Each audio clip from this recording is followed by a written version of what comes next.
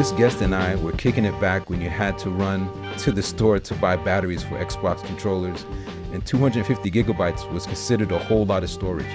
Since then, we've kicked it from the beaches of Sado Island to the streets of Tokyo, all the while fleeing hordes of zombies, battling hunters and fireflies, and the most challenging and rewarding of all, being dads.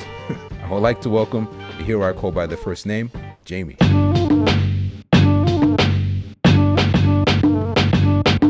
Hey man, thank you for having me on here. This is an honor.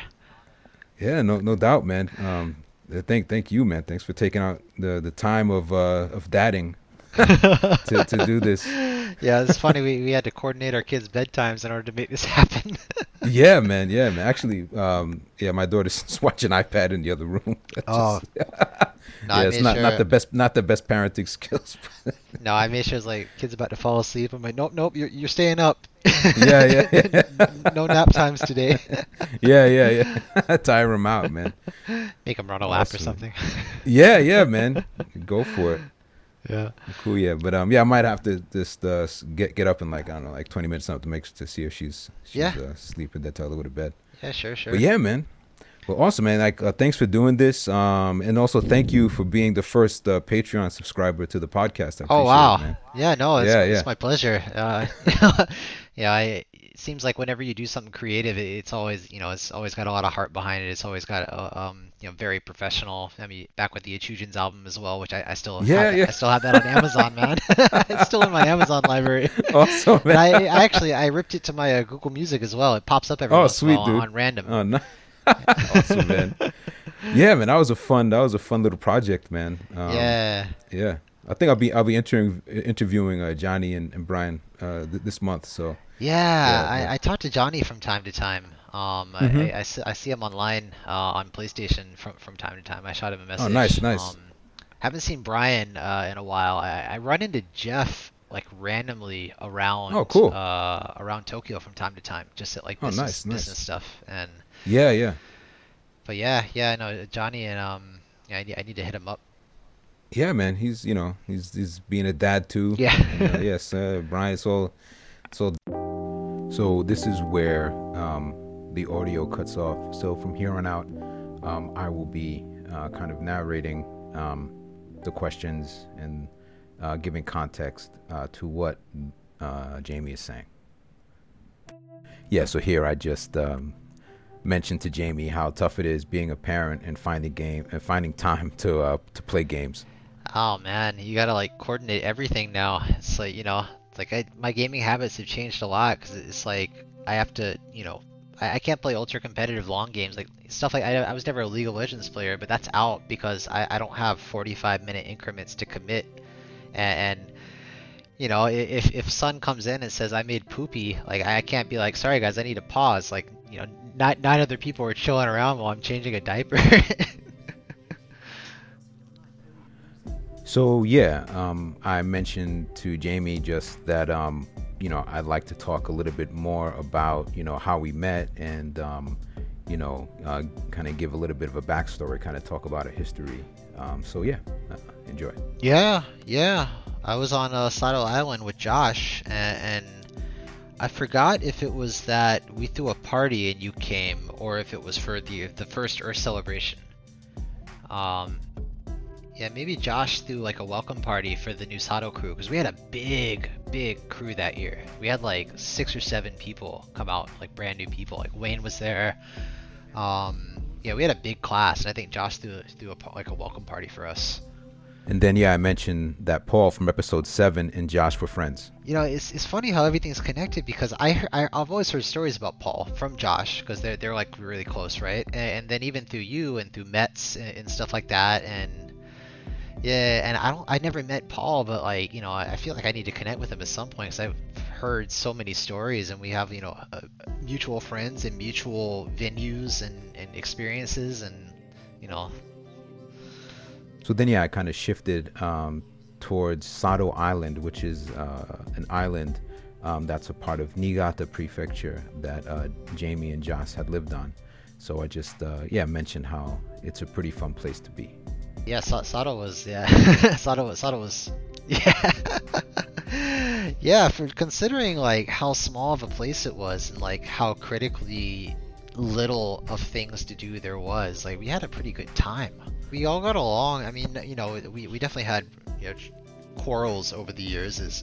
I mean, we're all essentially in like 1 year contractual relationships, and all couples fight. But all in all, like we mostly pulled through it, and with Josh and I got along through D&D and anime, and we were both big sci-fi fans, so like we just like ended up chilling a lot, and Wayne through soccer.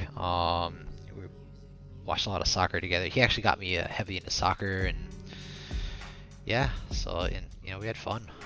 So here, I asked Jamie about his past, and kind of ask him to share a little bit about where he came from, because I hadn't met Jamie until he came to Japan. We met in Japan, so I never really asked him much about where he was from, and what his experience was like growing up, and kind of what led him here to Japan. So listen and enjoy.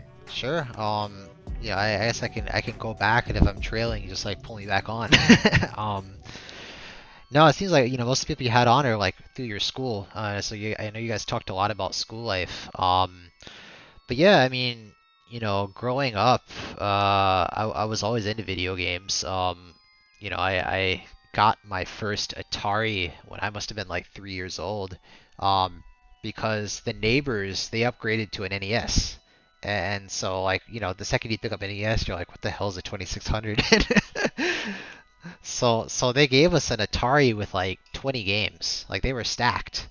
And I don't remember a lot of them, but I remember we had Frogger, and I remember we had Star Wars. And maybe those are the two I remembered, and maybe what was it? Then yeah, I quickly mentioned about having the Intellivision and playing the game Burger Time. Maybe that's what he was thinking of. Yeah, I know what it was. I didn't have one. But yeah, so from there, like, gaming had always been a part of my life. I got an NES when I was like maybe 6 or so, and then we moved. I was in Texas at the time. We moved to South Carolina when I was like in preschool, I guess. But kind of like, gaming is all of my friends that I have nowadays, my longtime friends, and well, not like, most more recent friends, but all my longest time friends have been connected through games. Like, one of my best friends forever, we were just a friend of a friend. I heard that he bought an SNES, and I had met this kid like maybe once, but I knew where his house was, and I remember I like went and knocked on his door. I said, "Hi, I heard you have an SNES. Let's be friends." Seriously. And that was it. And we were best friends for like 8 years. And then, like, my other buddies, we'd get together, play GoldenEye, we'd play Smash 64. And those are the people I'm still like really connected with. But yeah, in school, like, I didn't really like school that much, especially not until high school. Like, my elementary school, I was kind of the geeky, a little bit overweight kid, not that athletic. I was, just more into video games. Then I had a group of friends. I played the violin. I was in orchestra. So I had a group of friends through there a little bit. And then in middle school, same thing. Like, in fact, in middle school, I kind of had a temporary cool period where I became the cool kid just because I had all of the Dragon Ball Z VHS tapes. And it's funny because, like, they played Dragon Ball Z on Toonami, and they only played like the first 20 episodes, and they played the first 20 episodes for like 3 years straight. And then I randomly, like, literally, I was driving across town with my dad, and I saw a shop that had a sign that had like all of these game symbols on it. I'm like, "Dad, we gotta pull over." And we walked in, and they had like just a wall of Dragon Ball Z VHS tapes, and I didn't know what it was. Like, I didn't know. No, I mean, I knew what it was, but I'm like, wait, what do you mean there's 291 episodes? And like, the guy gives me this like 3-page printout of episode summaries. I'm like, who the hell is Trunks? Who the hell is Goten? Why does Piccolo die 7 times? but I like my buddy and I had another friend, and because they were expensive, they were like $10 for 3 episodes, and they were shitty ass quality, or they were bad quality. And so like we split them, and we would just change off who used their allowance this week to buy the Dragon Ball Z VHS tape. But I made friends through that, and like fast forward, I moved, and kind of the same thing. Like, even when I moved, like I moved into this kid's house who was like, he was a jock, he was kind of a cool kid, and he tried to like incorporate me into them, but it just wasn't me. Like, he's like told me, he's like, you shouldn't sit with those kids, like they're dorky. You should sit with us. I'm like, but all you guys talk about is boring shit.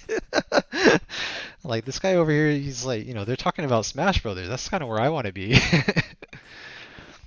But luckily, like, you get to high school, and like our high school was big. It was like 700-800 people, and with that amount of people, you find your group, right?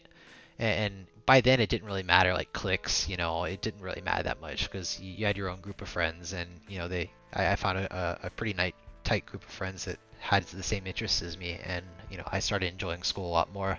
But yeah, and the Japan connection was, I think it was in maybe second year of high school or first year of high school. We had a world cultures class, and it was all right. Yeah, it was mostly about European culture, like European history, a lot of the time. But I actually remember a lot about the class. But I remember they had this literally only one page devoted to Japan, and it was at the back of the Asia chapter, like East Asia chapter. And literally, I remember this page vividly because like, it was one page, and half the page was taken up by this like massively overblown picture of a geisha. And I'm just like, well, I don't really know what's going on here, but that looks kind of cool. And it's not South Carolina. And at the time, that was like, this is all kind of happening around the same time that like we were kind of past Dragon Ball a little bit. Like kind of anime was kind of slowly trickling in at one series per month. And our group of friends, we got together, and we were starting to get into it, and we watched Initial D, and that just blew all of our minds. We're like, we all must go out and buy Japanese cars and find a way to get to Gunma immediately. And, and that was it. I did a study abroad after high school. And I went into college, and I did tech school for my first year, and I was studying psychology. I didn't know what I wanted to do. I knew I didn't want to be in America. And I'm not an Americanator. I love America, but I just knew that I wanted to I wanted to see what was beyond America, essentially. And I thought, well, I like Japan culture. I was big into martial arts. I was big into the music, the culture, the anime, the food. Even though at the time my impression of Japanese food was the Chinese cooks at the mall, but that was fine. Sweet and sour chicken teriyaki, yeah. You eating your brown rice with chopsticks. It's like, why you end up just like shoveling it because you're not supposed to like be picking up brown rice with chopsticks. Yeah, we didn't care.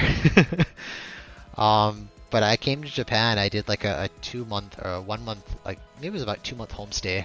I studied language at a local YMCA. And that kind of solidified. I'm like, yep, this is what I want to do. I immediately went back, changed majors, transferred into a proper university that had a Japanese program, and that was it. I studied abroad my junior year. It was my sophomore year of college in Nagoya for a year. I loved it. I had a part-time job working at a sports bar. It was awesome.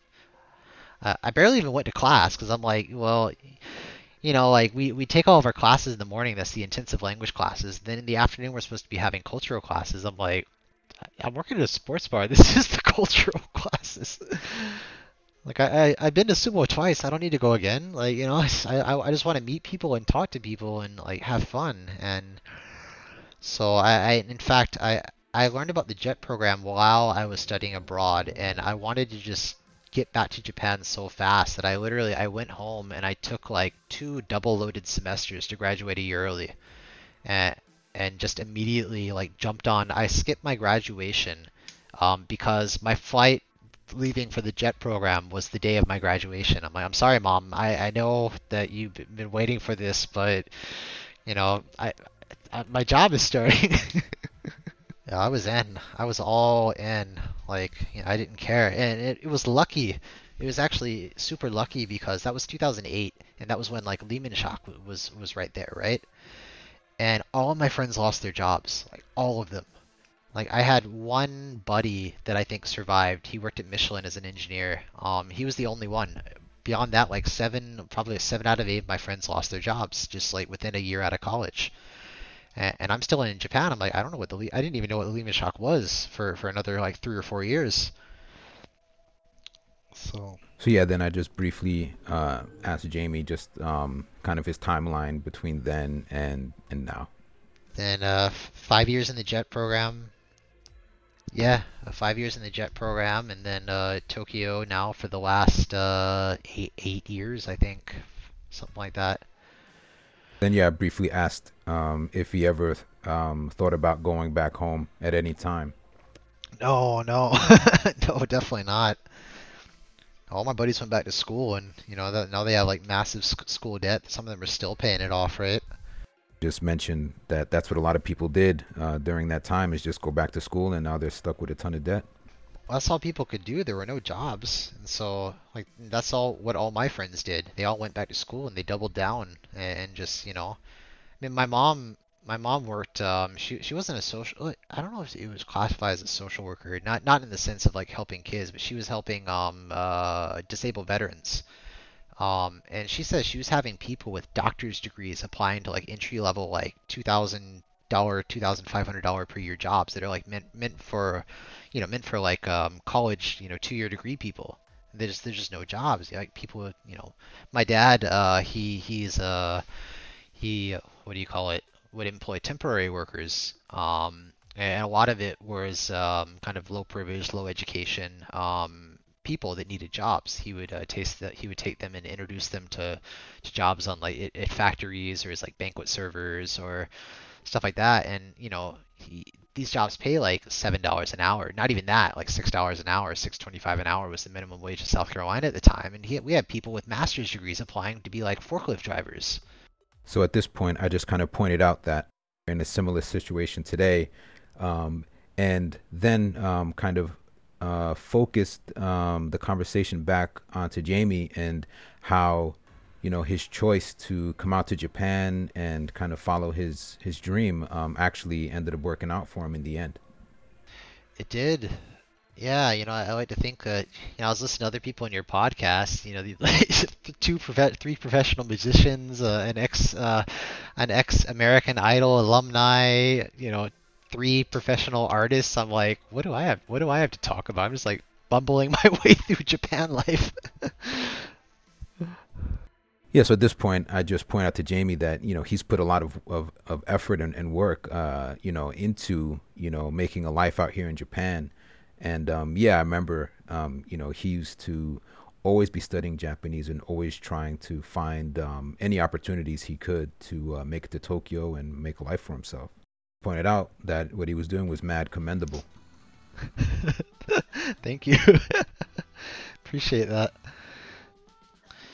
Yeah, I got lucky. It kind of fell into place. I wasn't expecting to land on Sato, but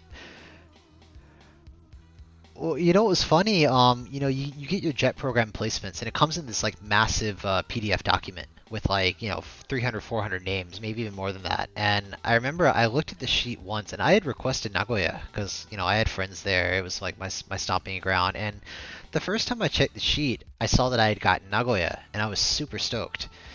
And I was happy. I was like, I was contacting my friends, like, I'm coming back. I'll be there in a few months. And then like a week later, I happened to check the sheet again, and I saw that the person above me had gotten Nagoya. And I looked at the sheet, like, Sato, I've never heard of that place. Types it into Google, not found. I was like, uh-oh.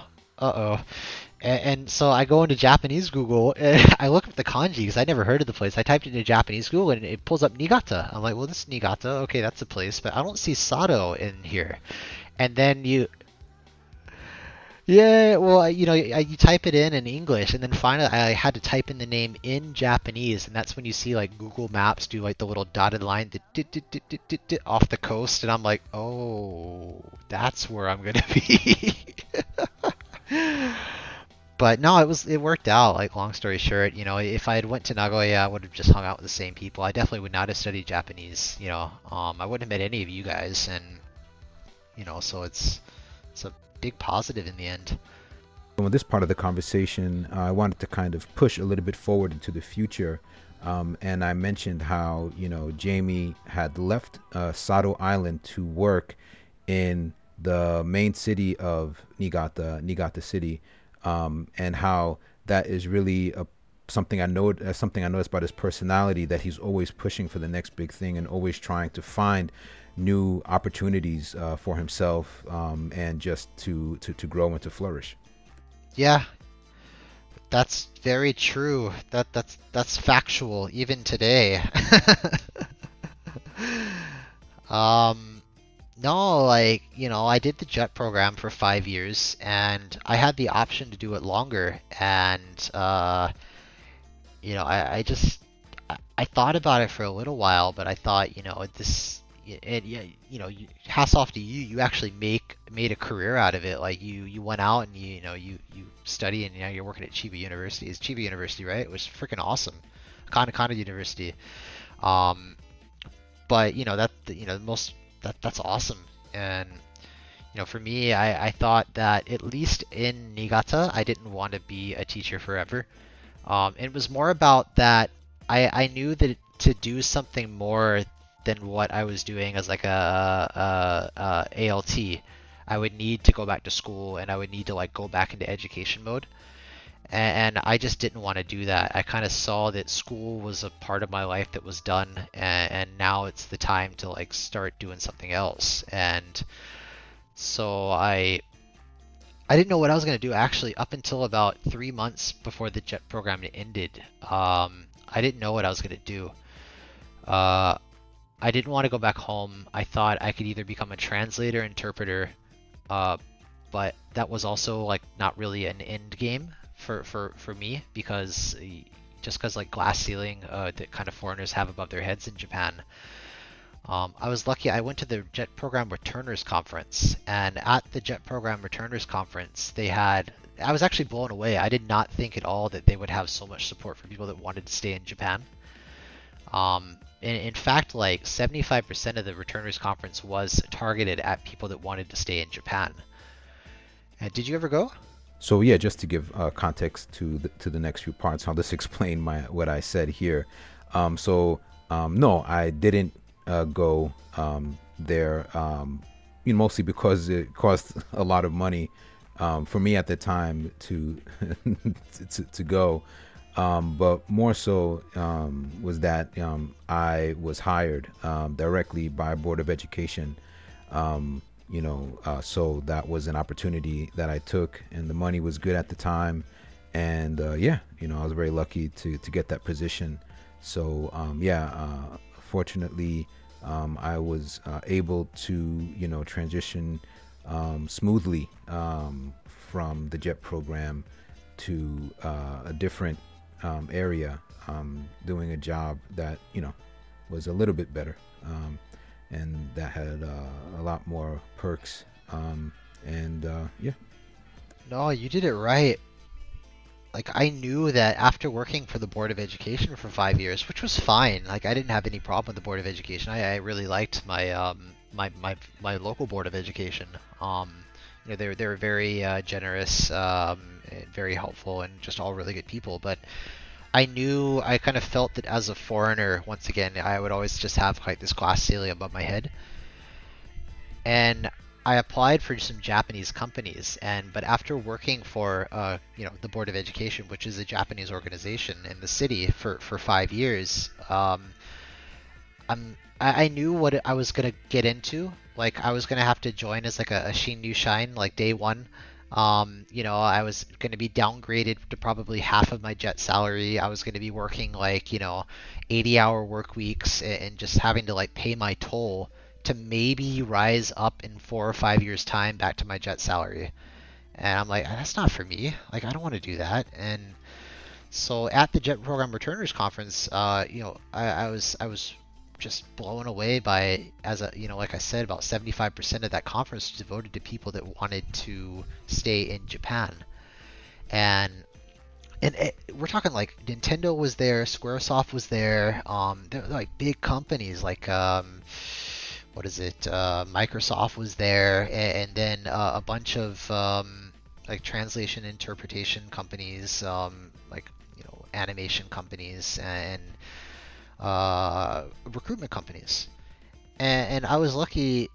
Like I mentioned, a little while ago, my dad was a recruiter by trade, and he was always a salesman. But specifically, for while all throughout my middle school and high school life, he had his own recruitment firm, like just doing temporary workers. And I kind of thought, well, I used to work with my dad in his shop as like a part-time job. Like I kind of know what this is. It's cold calling. It's like pitching jobs. It's matching. It's using a database and like just matching, what people want with what opportunities are out there. I'm like, I can do that. And I was also, it was the only booths that I visited that were composed pretty much entirely of ex-jets, all wearing ridiculously nice suits. And I'm like, I want that suit. That's shiny.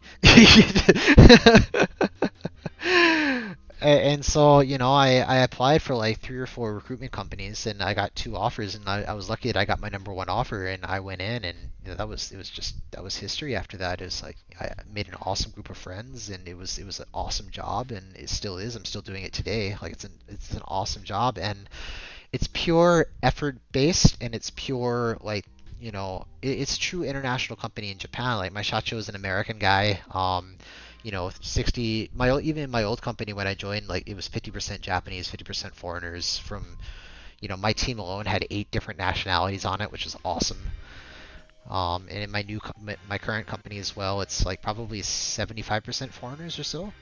But it's a true American company. Like they have global mobility if I needed to explore that later in life. But it's very much effort based and merit based, and if you do well, like they take care of you, which is something that I always wanted. I always thought I needed. Versus just like paying my time and blood and maybe trying to please Kaicho and So yeah, this part of our conversation, I wanted to kind of shift away from careers and jobs talk, and kind of talk more about Jamie's influences and some of the things that some of the interests that he and I shared through our friendship, games and martial arts, sci-fi and stuff. And yeah, I just wanted to ask a bit more about first, I think I asked why didn't he pursue a career directly related to I guess media, science fiction media, or gaming media, or the entertainment industry or whatever. And also, yeah, I was curious just about his influences that I knew about, and how that impacted who he is today and his kind of choices that he's made up until now. Sure.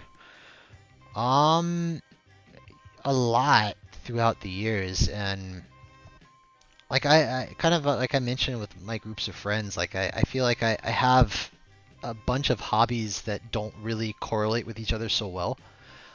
It's kind of helped me throughout the years in different ways, like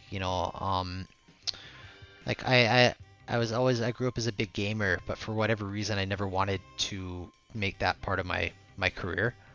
It was kind of like I don't know, yeah, I still don't know if it was the right call, but it's kind of like wanting to separate kind of work and pleasure. But I always liked computers, and so I was always just drawn to computers from a young age. I guess my kind of to tie it in, my first major influence was just my dad. He was a computer salesman at the time, and we always had a computer in the house. And this is back in Texas. I must have been like 3 years old. I didn't know how to read or write, but I knew how to boot up Root Beer Tapper on a flimsy drive.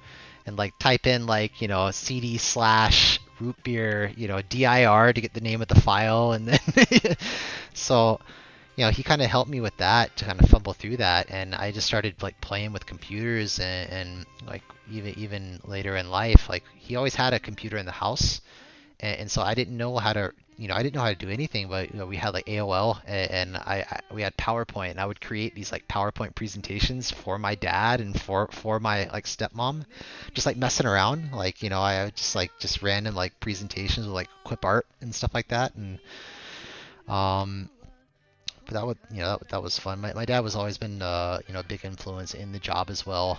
You know, 'cause it's kind of cool like doing what your dad does, because he know we have the same stories, right? Just stories about like crazy clients and crazy candidates. Um, but beyond that, you know, martial arts was a massive influence in my life for a long time. Bruce Lee was one of my biggest idols. I had a massive Bruce Lee poster. You know, I had the Tao of Jeet Kune Do. That book was like, you know, like rattled, or what is it? It was tattered, that I was like flipping through it so much. And I had like Miyamoto Musashi, the Book of Five Rings. I had two copies of it too, because one copy I had highlighted like what I liked in it. But I started off like in the beginning, then I realized when I finished the book, like 99% of the book was just highlighted in random colors.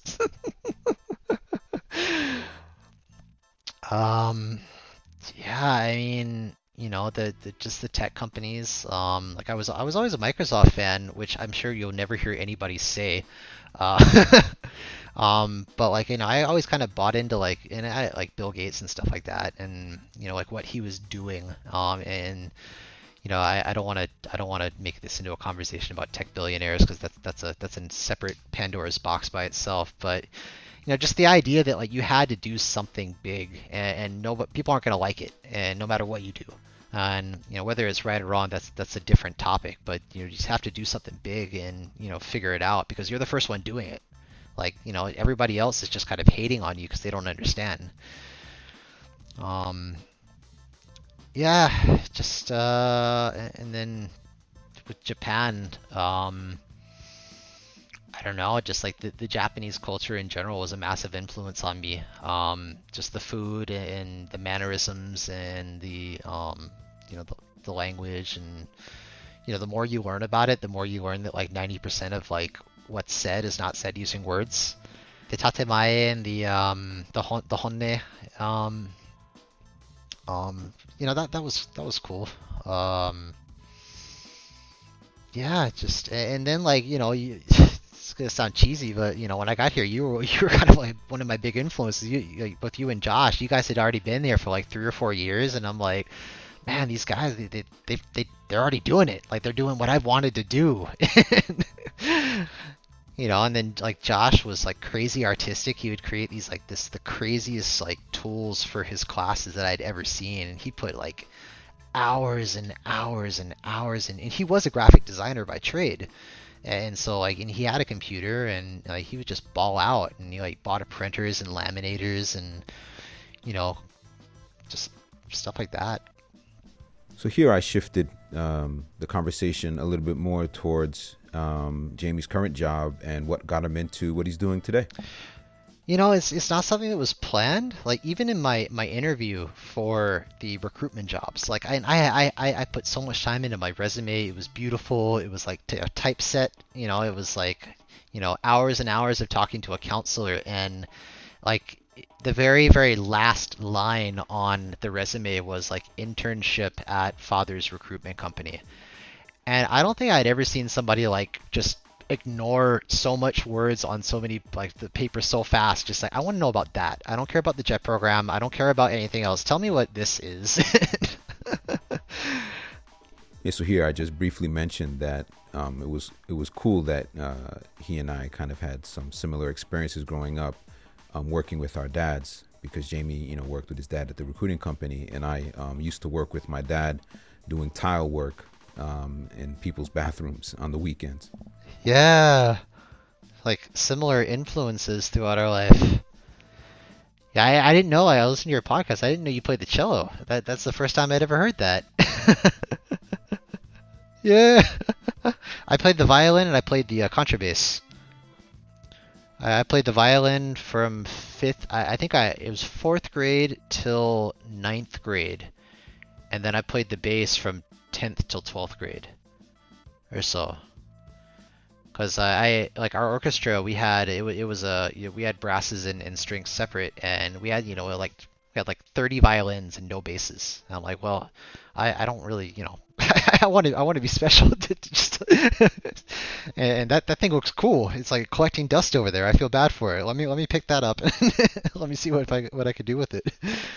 No, like school was a lot of things, but the orchestra was like the one kind of like rock solid class. So, like I don't know what I'm gonna take this year. I don't know what electives I'm gonna take this year, but my whenever I filled out my class sheet, it always started with orchestra because that's like the one thing I knew. Like, well, I'm gonna do orchestra again. It's like the people were really cool and the teacher was awesome, and it was a good time.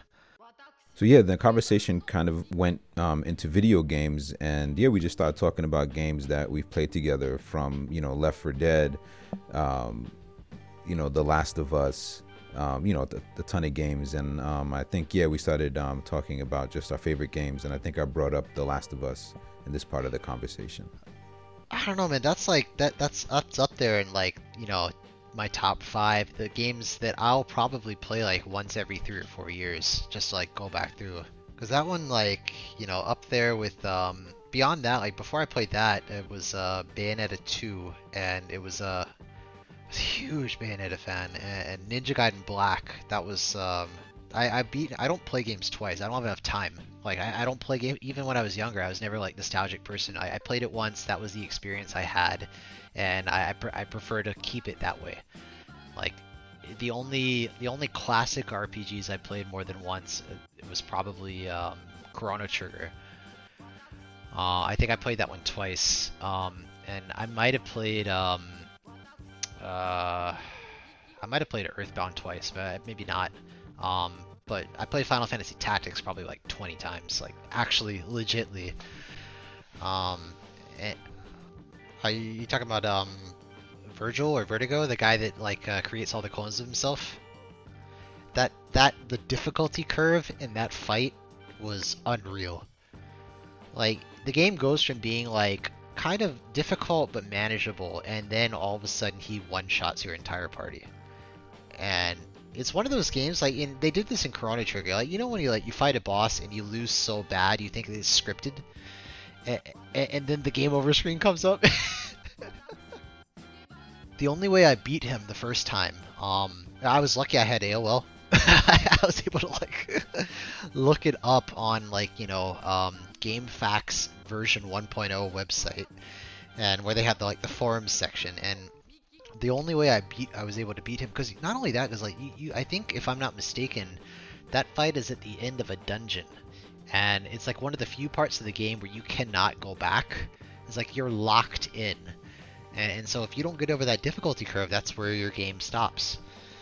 And I remember there was a tip online saying like convert all of your people into lancers, and you jump and he can't hit you, and that's the only way. And even when I did that, it still took me like 5 tries just to like RNG to line up. And man, Part of the conversation, I mentioned a really tough battle from Final Fantasy Tactics, and just I talk about how I finally figured out how to beat it by using the Dragoon or the Lancer. They have an ability to cast re-raise on characters that take a lot of damage. oh, I never had that ability. I always did ninja monks. So it was a ninja with the subclass monk, and you could punch twice and you would just wreck things. And that was like the first overpowered combination that I found. And then like in subsequent playthroughs, I learned that there's a lot of overpowered combinations. Like as a thief, you could just steal the enemy's weapon and they couldn't do anything. Or I knew the calculator. The calculator was so overpowered in that game that I thought it was broken. Like I didn't think that they would put a character in that game that could just literally one shot every single thing in the game as long as you like could just do the calculations for it. Then the samurais classes were all like super beefy. But I like the monk a lot. I like the monks. Those are probably my favorite classes up until you unlock all the special characters. like I had played Fire Emblem before, which was a permadeath game, but like the emotions that Final Fantasy Tactics I don't know pulled out or invoked on you was like far above and beyond like everything anything that Fire Emblem ever did for me. Like I was hooked on my characters in Final Fantasy Tactics, and I never let anybody die. Like I would reset my game. I'm like nope, nope, no, no, no man left behind. You know. Yeah, no, there was a few, but I had like, I do the same thing when I play a game like XCOM. Like I create stories in my head for my characters, and like, and it's cheesy, but I'll get like hooked on the characters, and I'm like, well, I don't mind if these people die, but if I lose that person, like, I got this entire backstory in my head for that character. Yeah, so I just started, yeah, mentioning that I also like playing XCOM, and I did the same thing with Tactics and with XCOM, where each character has their like backstory, and yeah, if one of the characters dies, then I'll just redo the mission, because I also have a no person left behind policy. And I mentioned that, yeah, even though I really do like the XCOM gameplay, yeah, this how the game is set up, I never really got that far. I think I know which. Yeah, I think I know what's happening. In that game, there's certain emergency missions, and they give you a timer. And if you don't complete, like, you can do whatever you want, but like every once in a while, you'll have these like emergency missions, and if you don't complete them within a certain amount of time, then it's just game over. Yeah, I definitely got a few game overs that way. See, this is the thing though. I liked XCOM a lot, but it had too much bulk to it. Like I wanted like the linearity of like Final Fantasy Tactics with like the system of XCOM. Because I'm kind of weird. I don't like open world games. Like I'll play Grand Theft Auto for like 10 to 15 hours. I'll play Skyrim for 10 to 15 hours. I'll play Red Dead. And I'm kind of like at a certain point I get ADD or something. I'm just like I'm kind of done with this.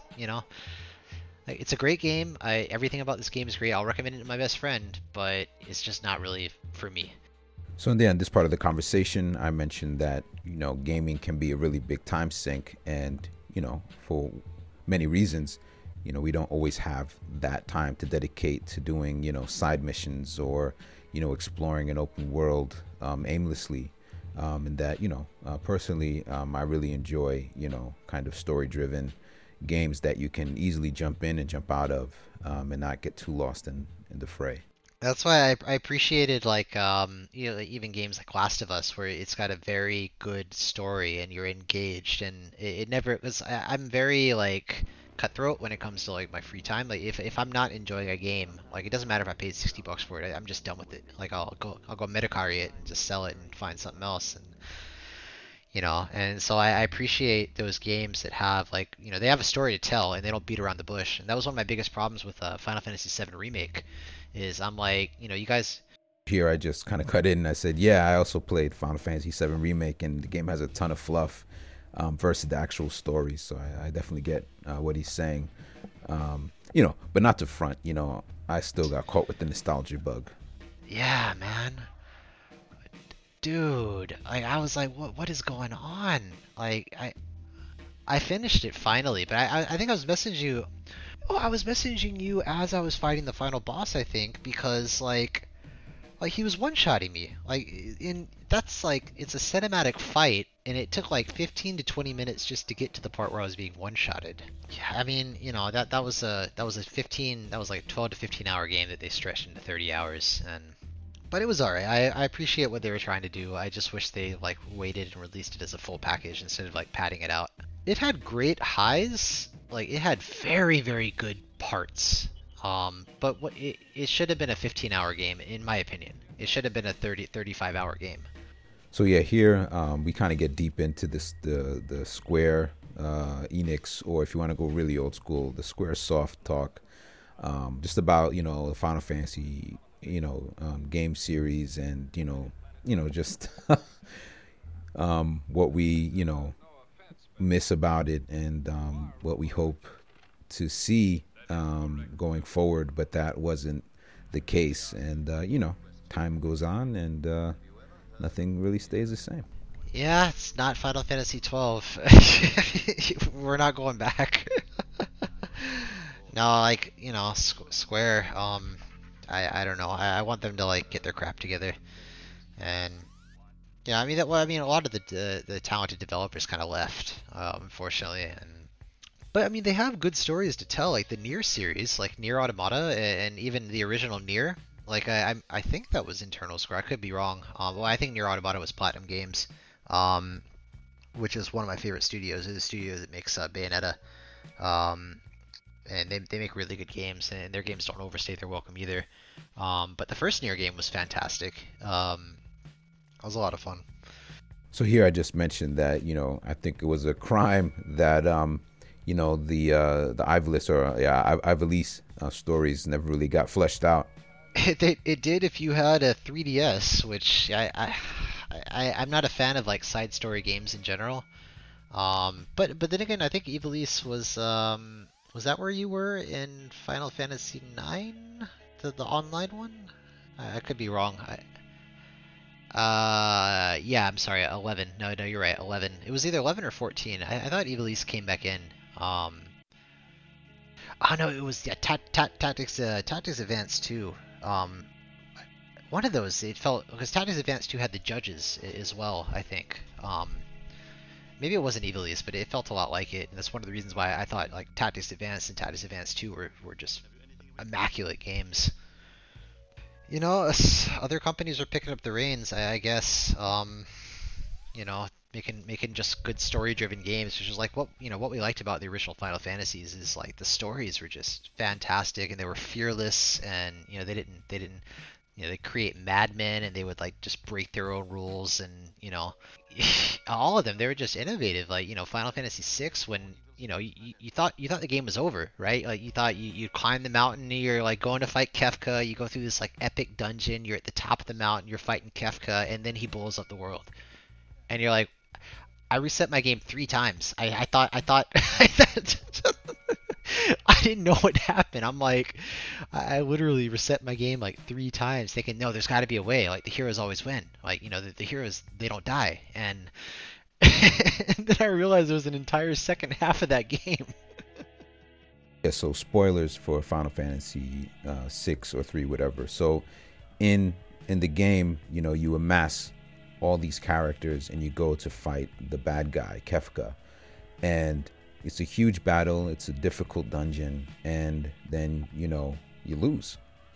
Like you lose everything turns to crap, and you kind of start over again in a broken world, and the character that you're controlling is like one of the side characters that you probably never even paid much mind to in the story up until that point.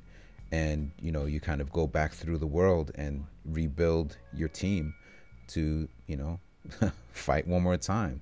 And it was a genius thing. This was 1995, done with 16-bit graphics. Oh, I love that because they made you care about an entire brand new cast of characters, like as you're climbing back through it. And like was it the just random characters, they brought them back and they made you care about them, and they made you look at characters a different way.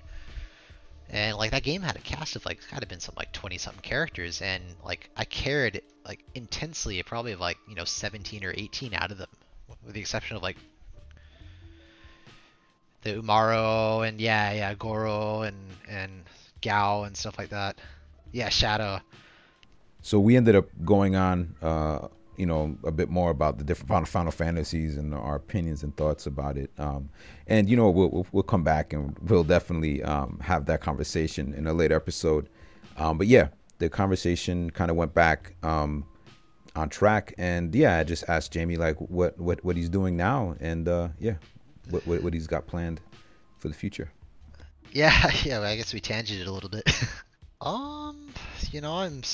lot of it is just being a dad. Like kids are getting older. Like my older one's like about to turn 6 pretty soon, and he has his own like opinions and interests now, which is yeah, it's crazy. And he's a salesman like me. Like he'll debate me about like bedtime, and he'll come up with like intricate arguments about why he shouldn't go to bed. And I have a job for you in 15 years. But we he games a little bit. We just finished Kirby on the Switch, and that was fantastic. And May could definitely go through that too. Like it's very easy to go through. But then me, like I'm just like trying to just kind of keep going. I started a side business, making like just t-shirts and stuff, which is it's just a hobby. I like having a side project. Like I need to be doing something to like just have a side project going on, and so I thought it was something that I could start up, and I think of a lot of like nostalgic stuff and sarcastic stuff, so I thought it'd be pretty easy to throw on a t-shirt and see how it goes. No, it's it's a long-term thing. It's gonna take me a while to kind of like get things going, but it's a hobby. It's something to do on the side, and I'm having fun doing it. And so yeah, that's about it. Other than that, I play a lot of Dungeons and Dragons. I've been playing a lot of board games lately. Um, I have a board game group at work that we get together and we like play board games, which has been a lot of fun. Um, yeah, that's about it.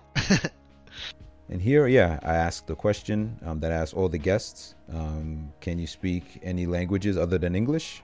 If so, please share. And yeah, obviously I know that Jamie can speak Japanese. No, it's pretty much those two. I epically failed 2 years of French and 3 years of Spanish, and I can't speak a single word of any of them. And I know how to say a lot of names of punches and kicks in Korean, but that's about it. I did Korean martial arts forever, so I have that much. But yeah, it's kind of Japanese. But if you want to like give a lesson to the language learners, and I know your language learners are older, but I do wish nowadays that I had paid attention in Spanish, because it's such a useful language. And the people around me nowadays, like I have coworkers from Mexico, I have coworkers from South America, guy from Chile, which it's not a lot of the languages like Portuguese and Spanish, like they're different, but there's a lot of similarities in them too. And I noticed, like if I had studied more of those languages when I was younger. In French, I work with a lot of people from France, and I wish I could just speak a few words of their language, right? Just to like it's nice to be able to. One of the reasons why I like Japanese, or I wanted to learn Japanese, was I wanted to learn like what everybody was saying in the movies I used to watch. And it's really nice being able to speak to somebody in their own language. So it's all useful, especially later in life. I wish I did study Spanish and French a little bit more seriously. That would have been cool. So here, yeah, I asked Jamie, if he can, basically share any advice with his language learning, because yeah, he is a very successful learner of Japanese. So I thought it would be, yeah, cool if he could share some tips. Yeah, that's a lot in that question that I could talk about. I know we're running out of time. I know you got to go put your daughter to bed. The long story short is find something in the language that you can make relatable. Whether it's culture, whether it's food. Japanese stuck for me just because I had the big cultural link. And the second thing is like find the textbooks are only going to teach you the basics, and even if you study textbooks for like 4 or 5 years, like you're never going to be able to fully grasp a language unless you find a way to immerse yourself in it in some way. And that means like not that even goes beyond just having a native language teacher. Like you need to be in the culture, so you need to study abroad, you need to do a homestay or a semester abroad, and you need to throw yourself into it. Like a lot of people that I've seen will study abroad for a year, but they'll just hang out with their own nationality of people. They'll study hard, but they'll still like they'll wake up every day and study with just a set of their own people.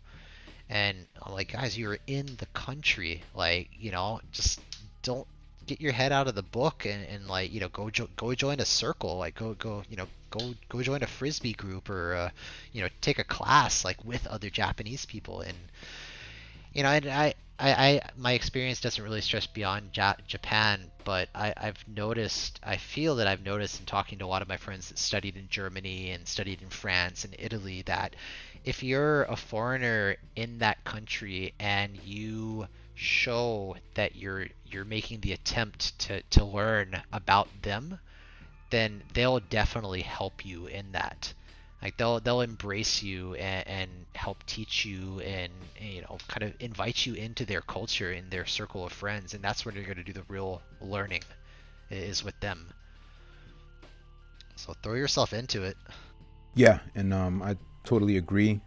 It's really good advice that Jamie said there. And for those that are learning, it's really important to be around peers that are also learning, and those that are more advanced than you, but also those that are not as advanced as you as well. And this kind of goes into Vygotsky's zone of proximal development and all that jazz. So yeah, it's great advice. Throw yourself into it. Well, that was pretty much the conclusion of our conversation. And I just gave Jamie props for everything that he's done up until this point and all the things that he is, aspiring to do in the future. And yeah, we said our goodbyes. Dude, it's so mutual. It's so beyond mutual. Yeah, we talked about we're gonna watch our kids grow up together. Unfortunately we're still pretty close. But I think that part of our lives is gonna come. I think like kids hanging out together. It's gonna be awesome. And finally, I thank Jamie for being a hero that I call by their first name. No, it's my pleasure. My pleasure, buddy. I really appreciate it. It's everything. Well, there you have it. That concludes this episode of I Call My Heroes by Their First Name. I just want to say thank you for listening to this episode, and apologies for the hiccup in the recording process. Now that I have a new way of recording interviews, this should not be a problem in the future. And if it is a problem, it will be 100% my fault. Maybe not 100%, maybe like 99.8. But yeah, it won't be because of some internet connectivity issues or anything like that. So yeah, thank you so much. I really appreciate your time, and peace out.